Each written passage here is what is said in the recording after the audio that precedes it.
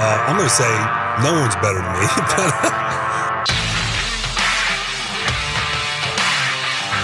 We're not nameless, we're not faceless, we were born for greatness. We're not nameless, we're not faceless, we were born for greatness. Are you ready? Last time we did this show, last Tuesday, I asked for help coming up with a name for the fans pod here on Locked On Dolphins. And it did not disappoint. I've got a catchy little name here. Welcome to Power to the Pod, right? Dolphins. Dolphins live in pods. Pods, podcasts. Power to the pod. Power to you. Power to the people. Locked On Dolphins fan episode, edition 2.0 under yours truly, Kyle Krabs' management. Excited. I got some great questions today. I put out the hit at 8 o'clock this morning. Submit your Miami Dolphins questions, Podmates. And we record to have this out by noon. It's now 10 a.m. So I've got a boatload of questions from you, the pod, and I hope to get as many of them in. So without further ado, I'd like to crack this thing open. Was that a beer? I'll never tell. It wasn't. It was a Red Bull. And Dolphins Argentina is up first.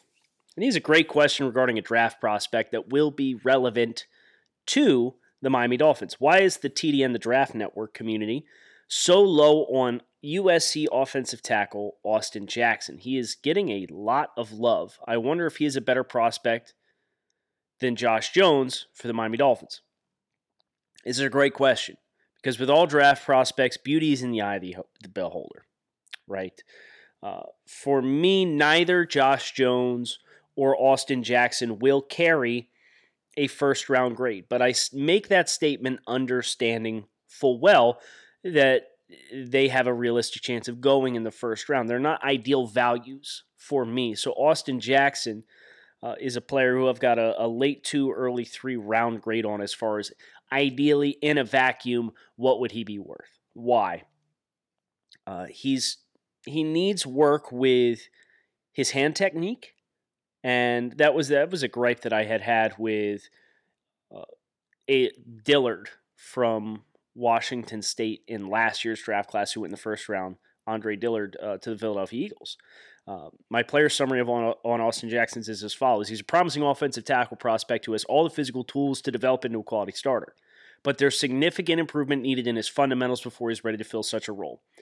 Jackson's footwork, hand placement, weight distribution, and framing of blocks are all currently inconsistent, and early reps as a rookie are likely to yield irregular and inconsistent results. Jackson is likely best in a zone-heavy rushing offense where his mobility can win spacing at the point of attack. Really nimble for a big dude. I think that's the first thing that stands out. But his football IQ, what I mean by that is his technique in all those areas that I talked about as far as angles, to not overset your blocks, making sure that your base is established and you don't compromise your base when somebody flashes across your face as a pass rusher and cross your feet over or get too narrow where then you're off balance and can get hit with a hand counter or get hit with speed to power, and now you've been thrown off your block. Hand placement, strike timing as far as maximizing his length and keeping those angles steep for rushers around the outside. All of those things for Austin Jackson, who's 6'6", 310 pounds, are in need of improvement. Now, Josh Jones, 6'5", 311, I think he's more athletic. He's a little bit lighter on his feet. I think he is a little bit cleaner with his hands. His footwork still needs work from the ground up. So both these guys, admittedly, will be guys that need a little patience when they get to the NFL. Nonetheless, a great question. Next take comes from Tom. Tom trying to double dip here. Tom, I see you, man. You're only going to get one.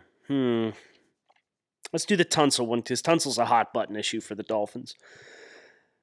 With a report surrounding of Laramie Tunsil, would you consider giving the Texans back either 26 or their 2021 first to bring him home? Yeah, if you didn't see this,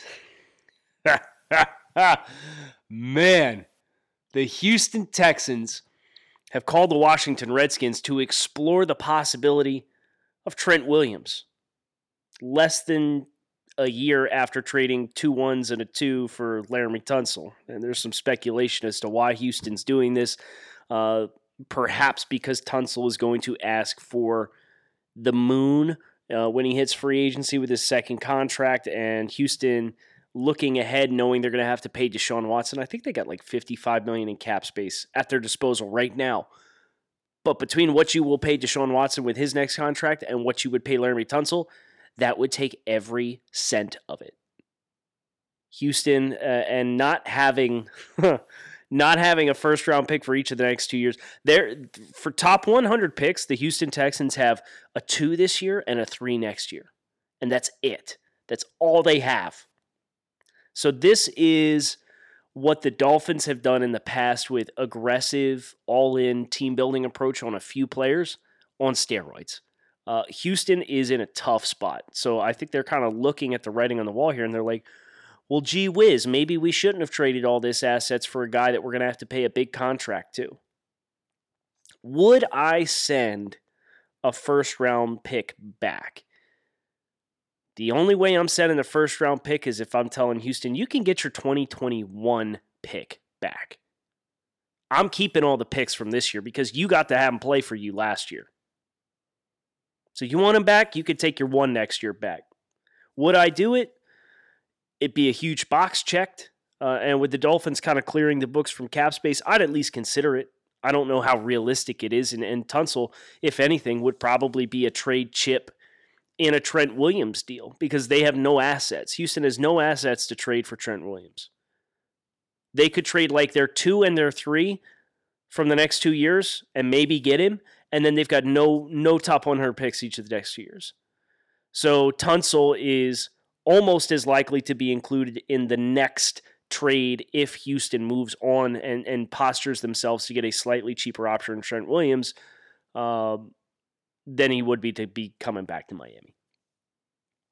The commish, do you or will you be coming down to Miami or going to away games to get some media access throughout the season, similar to what Travis did? The answer here, dramatic pause, is yes, I will be. I'm hoping to come down for training camp this summer. I am hoping to get to a couple of games. Obviously, I live in the Mid-Atlantic, so New England and New York for the Jets games, they're fairly easily attainable for me as far as getting access to the stadiums. They're within a driving distance. Maybe not Foxborough. It'd be a long drive. But definitely on the table, definitely hoping to do training camp, at least 1 home game and at least 1 or 2 away games. So you will have opportunities to have me boots on the ground throughout the 2020 season. Daring Dave. What if Flores' plan is to go with Ryan Fitzpatrick and Josh Rosen in 2020? Build the offensive and defensive lines in free agency in the draft. Then who would they draft in the first round for 2020 with no quarterback? We know this isn't the plan, right? As long as we know this is not the plan, Dave, I'm more than happy to go through the hypotheticals with you. I'm more than happy to discuss. If you are the Dolphins and you're like, yeah, I'm good with Ryan Fitzpatrick and I am good with Josh Rosen and those are my quarterbacks for this year, how can I best build this team moving forward? This parlays into a question that I got from Chris. Question from Chris was, I know you're a big stay at 5 guy, but can you explore trade down possibilities? Who would be a good partner and what will we get? This is the way. If you're not going to take a quarterback, the number 1 priority for your football team moving forward is to get the picks you need to get one of the top quarterbacks next year. So if you look and you say, well, Joe Burrow ain't going to happen, even though Armando Salguero of the Miami Herald is reporting that the Dolphins are going to make a run at trading for him, but we'll see. You have to manufacture that 3rd first-round pick in 2021. How you get there, easiest way to do it, trade back from 5. So, looking at the draft order, you've got the perhaps the aggressive teams that are going to be behind Miami. Chargers won't trade up. Panthers won't trade up. Panthers also want picks. If you're deferring quarterback to 2021, you're going to be racing against the Panthers. And the Panthers are also going to be trying to trade down. So Miami having a higher pick will work to their advantage in that respect. Don't see the Cardinals trading up. Don't see the Jaguars trading up. They've got 2 first-round picks. They can kind of just sit here and let this board come to them. The Cleveland Browns under new management is probably going to be fairly conservative. Miami's not going to do a deal with the New York Jets. Indianapolis Colts, they've got the picks. It would go against their character to trade up. The Las Vegas Raiders could definitely make a splash. And if you were to sell them on trading up, if they love a quarterback and the Raiders, you want to trade back the Raiders, if you can get 12 next year's 2 and one of the Vegas's 3 first-round picks this year, I think you at least get the conversation started. I don't think that's enough to get a deal done. The Raiders would probably, let's do it. Let's pull up the trade value chart. My producer, a.k.a. myself, has got the trade value chart up here. So Miami's picks, 5th pick is worth 1,700 points. If the Vegas Raiders wanted to trade up, the 12th pick is worth 1,200. The 19th pick, the other one that they have, is worth 875. So those 2 picks alone could feasibly, according to the trade value chart, get it done. But if you're coming up for a quarterback, you're probably going to have to overpay to some degree. Miami could say, hey, if you give us 12, 19, and next year's 1, you got yourself a deal. Would the Raiders do that? I have a hard time seeing it. I really do. This is a deep draft class. Giving up 2 top 20 picks to move up to 5 and next year's 1 is ambitious. But I've done this case study before where I have looked at the cost to trade up from different spaces in the draft to get into the top 5 for a quarterback. And typically you have to overpay by the equivalent of a first-round pick to get there, which, the 12 and 19 would cost the Raiders, or would it be a combined point value of 2,000 points. Miami's pick is worth 1,700, so you need a pick that's valued at approximately 700 points.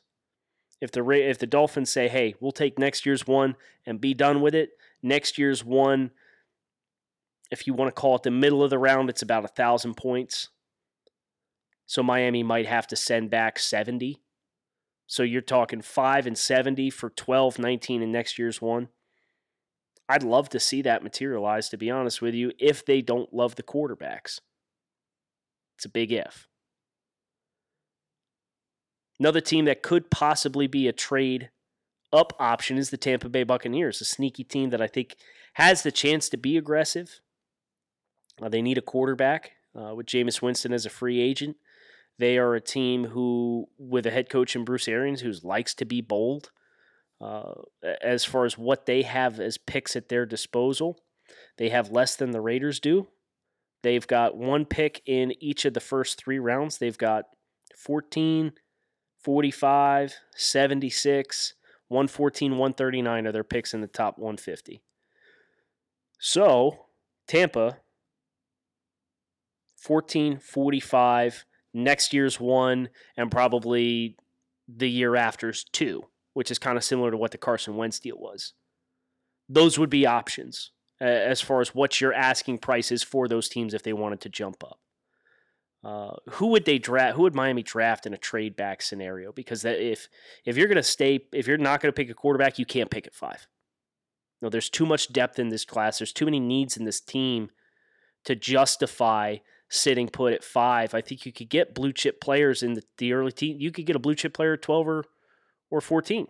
There's a realistic chance Kayvon Chase on the pass rusher would be a name.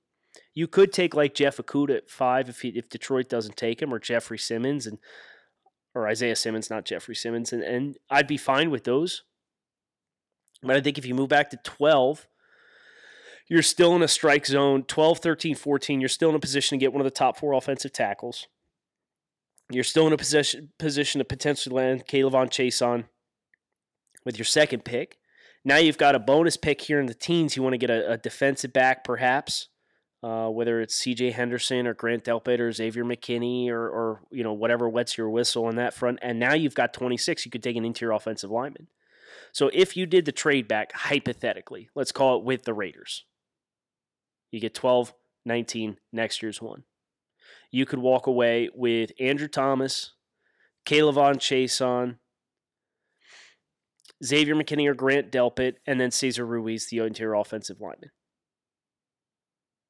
That's a really good group of guys, of course. And then you have the 3 first-round picks next year to, if you need to give all 3 plus a 4th away, if you did that, and then you continue to build out and have all these picks, and you're selective in free agency, and you feel like we've got a really young core, we've got multiple second-round picks in 2021 as well, we're ready to give all 3 first-round picks to go up for a quarterback, you might as well be willing to give up that 2022 first-round pick too. Really, because if you defer it, get the job done. Do I think that happens? No. But that's the hypothetical. Cam, realistically, how many issues do you think and expect Miami to fix this offseason alone? How many get pushed to next year? Can we expect to really be a contender by next year, or is this a long rebuild? I think it's a long rebuild, but I think you can expect to get quarterback done. I can expect the interior or the offensive line to be heavily invested in between the NFL draft and free agency. And I think outside pass rusher. I think you could see some defensive back depth. There's a lot of good mid-round safeties, so I don't think safety's an area. I think you'll see that they'll make a run at Logan Ryan, the defensive back from Tennessee who has experience playing with the Patriots. But I think whether it's Antoine Winfield or Jeremy Chin or Kyle Duggar or there's a lot of really good guys available that are going to be there at 39, 56, and 70. Ashton Davis from Cal, who's a little bit more of a true free safety guy, but a guy with a track background. He's a pretty dense kid. He's 6'1", 195. I like Alohi Gilman from Notre Dame as a potential strong safety guy. You've got some safety hybrids like Antoine Brooks Jr. from Maryland, who's probably a day 3 kid. Terrell Burgess from Utah. There's options in the secondary. I expect you'll see a lot of safety flexibility added to this team. Safety kind of nickel hybrid defenders. Gives you a lot of multiplicity on the back end of your defense. So offensive line, maybe not completely fixed, but you'll get 3+ starters on the offensive line new next year. You're going to get a quarterback of the future. You're going to get some outside pass rush help and bodies in the secondary. I don't think the secondary will be completely done. I don't think the offensive line will get completely finished, but I don't think they're going to be like, yeah, we got one guy, we're good. Question from Matt. This is a good question. What can we get, if anything, for Josh Rosen, or do we just keep him? Complicated question, because Josh Rosen's value will never be worse than what it is right now. And I can say that with confidence. Because the Dolphins traded a 2. They traded back, took that 2 and traded it for Josh Rosen. And, through the Kenyon Drake deal, they got the 5 back, so it's just the 2. They just traded whatever, 60, 62, whatever it was. Rosen comes in, new offense, really struggles to get the pre-snap stuff right. He plays 3 games, he looks terrible. He's benched for Fitzpatrick. Fitzpatrick, in a pure chaos scenario, comes and plays some of the best football in his career over 10 games. Rosen does have a better arm. Just from pure arm talent, he has a better arm than Ryan Fitzpatrick. But if you take that long to process information, and if you cannot consistently get it right, and I was totally wrong as far as my original opinion of Josh Rosen. I was a big supporter of the prospect of bringing him in. I thought it was a low-risk move. It was a swing of the bat. You hear people talk about take a quarterback every year until you get one. That's what they did, and it was minimal money, and it was a mitigated draft risk because you traded back and replaced the 2. That's how Miami has 2 2s this year. This is last year's 2 originally. I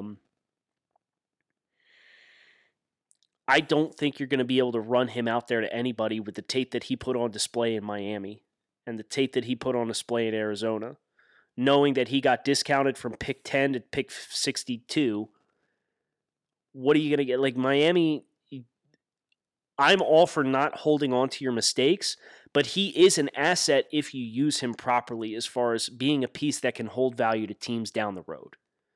So you gotta hide him, you gotta coach him, you gotta nurture him and develop him as much as possible, which is why I was so frustrated with the way they handled changing the quarterback position after the Washington game, because Brian Flores came out that week before the Washington game and said the quarterback position settled. It's Josh Rosen. And then Rosen goes out for his third start. He doesn't even get into the fourth quarter, and they pull him. And Flores has no comment after the game about it. And then 2 days later makes the change back to Fitzpatrick. I really feel like that probably hurt Josh Rosen's confidence as a player, and I know there's some that don't want to be sensitive to player confidence, and to a certain degree I get it, right? Because if you're a quarterback, you want to kill her. But Rosen got knocked around so much in his 3 years at UCLA. He got knocked around his rookie year in Washington, got bailed on after 1 year, and then got bailed on despite a public backing from his coach. So I think there's a deep hole that Josh Rosen, the football player, is in to be valuable, and the rest of the league is going to sniff that out pretty easily. So if Miami goes out and gets a quarterback, and you've got Fitz, Rosen, and a quarterback, Rosen's probably arguably your QB3.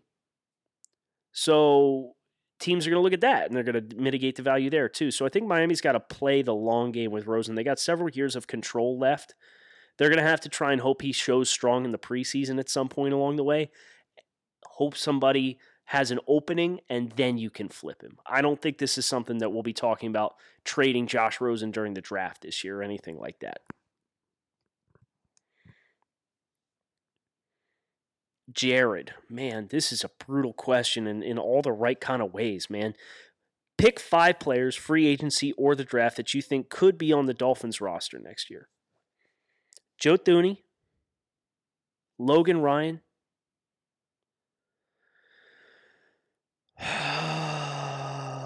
Antoine Winfield Jr.,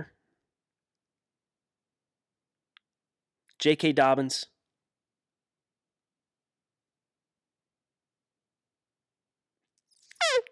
shoot, I need one more. Tua Tagovailoa. Maybe not new names, but I mean, if there's enough smoke there, there's fire, right? So I think that's enough there that we can confidently point to those guys as candidates at the very least. Do you like the idea, this is from Jack, do you like the idea of the Dolphins playing games in London again? Lousy to lose a home game, but good for us fans across the pond. I am very much a proponent of the league embracing the worldwide fan base.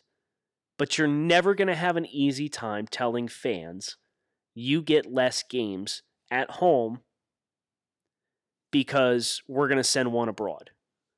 So it's a very controversial. I've got conflicting feelings as far as losing home games. I used to be a Philadelphia 76ers season ticket holder living in the Philadelphia area. And we generally had the tickets, me and a couple of friends, to go to a handful of games, but then we would flip the rest. And they played the Boston Celtics, and it was in like January. And they moved the game to the O2 Arena in London. And that was like such a big... So that's the closest I can relate to losing out on a home Dolphins game. I've never been a Dolphins season ticket holder, but I have lost a home game, arguably one of the most important home games all season, to an abroad trip, and that stunk. I'm going to be honest, it really stunk. But at the same time, fans overseas, they should have a chance to have those exciting things, and I think it's really cool to see the turnout that they get over there because it is such an event and it's special for them. So I get it both ways. But I do think the league is on the right track as far as trying to expand the appeal of the game across seas.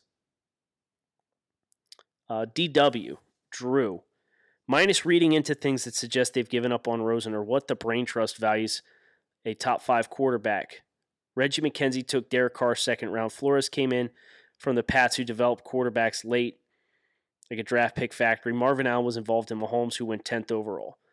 All right. The question is, what suggests that the Dolphins have given up on Josh Rosen? The way they handled pulling him at the end of last season, or during last season in October. I get kind of Josh came in here and everyone kind of read the writing on the wall and said, wow, like he's dealing with a loaded deck. That's not great. And they're not wrong. Josh came in and it's a really terrible situation for a young quarterback. I'm not saying they've given up on him, but I think you can tell based on never mind the playing environment. I think you could tell based on a player's demeanor and body language and how they connect with their teammates. And it didn't seem like that was an area that Josh had spoken about how he was kind of being a sponge from Ryan Fitzpatrick on all areas. And even though the quality of the offensive play at times wasn't good with Ryan Fitzpatrick on, the players responded to Fitz. And that's an intangibles thing. And I think seeing that is enough for Miami to say, hey, this is probably not the guy that's going to be the special quarterback that we need to take us to the next level. Politically Finn correct. Early predictions on Dolphins comeback player of the year. That's an excellent question. Maybe Jakeem Grant. I'd like to see Jakeem Grant get a good chance. Xavier Howard is the no-brainer pick, right? So I think you've got guys on both sides that can make explosive plays and big plays happen. And if Jakeem is back in a special teams role and as a niche wide receiver, I think he can do a lot of really good things with the spacing of a Chan Gailey type offense. I think that would be very helpful for Miami to get him back in full capacity. But Xavier Howard, his ball hawking skills is obviously the big standout.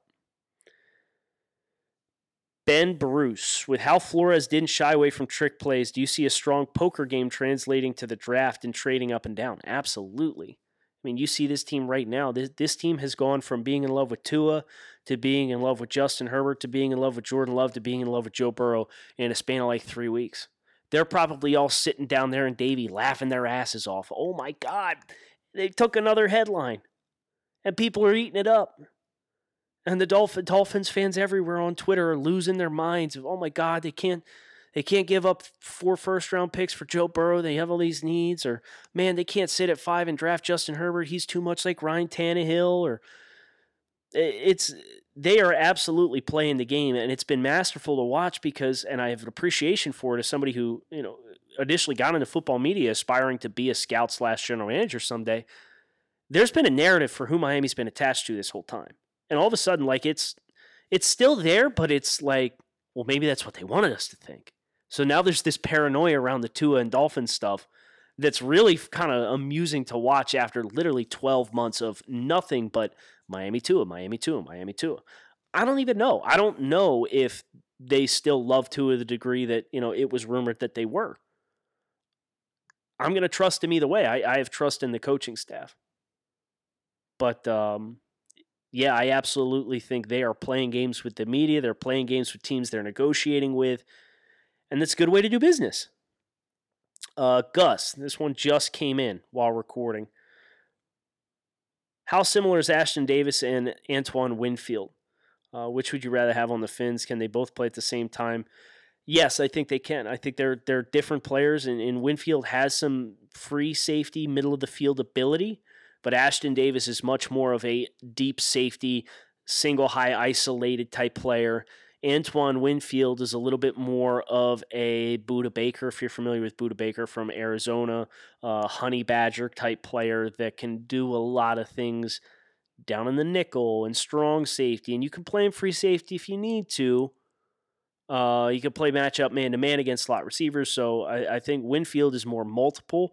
Davis is more of a single high type guy. Taylor, would you give up 26 for Yannick? I probably would. I think Yannick's awesome. I do have some questions on how much of a raw... Are the Dolphins going to want a player of that size profile as their primary outside pass rusher? That's my only pause. I would have no problem with it, but I don't know how married the Dolphins are to some of their size prototypes at this point. It's still pretty early on.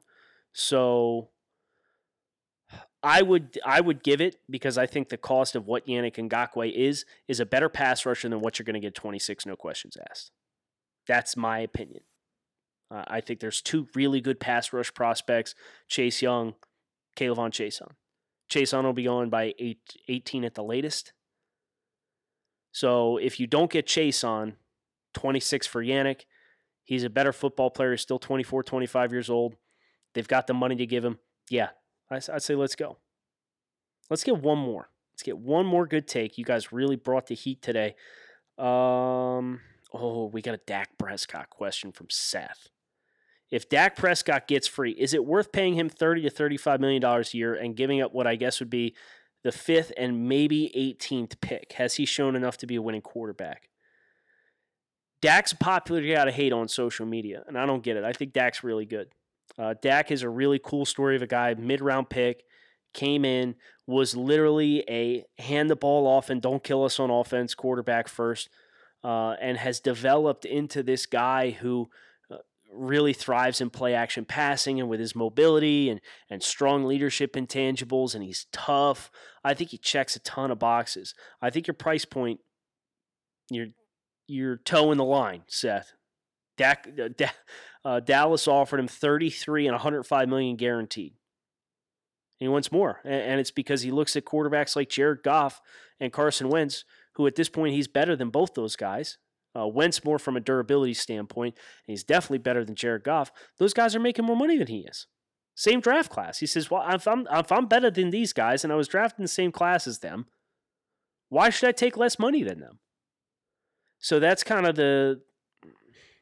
this is why I'm always a proponent of set the market, right? Because if you got a guy who's set to hit free agency, the Xavier Howard thing, they aggressively got on top of that contract. Because if they would have waited and Xavier Howard was primed to hit free agency, and some of the numbers that you're going to get tossed around with another year of people paying as you get expansion with salary cap and whatnot, you'd be paying the same player probably $3 or $4 million more per year. So always set the market if you get the chance to do so. And Dallas has kind of backed themselves into a corner here where they're going to probably have to franchise tag, exclusive tag him.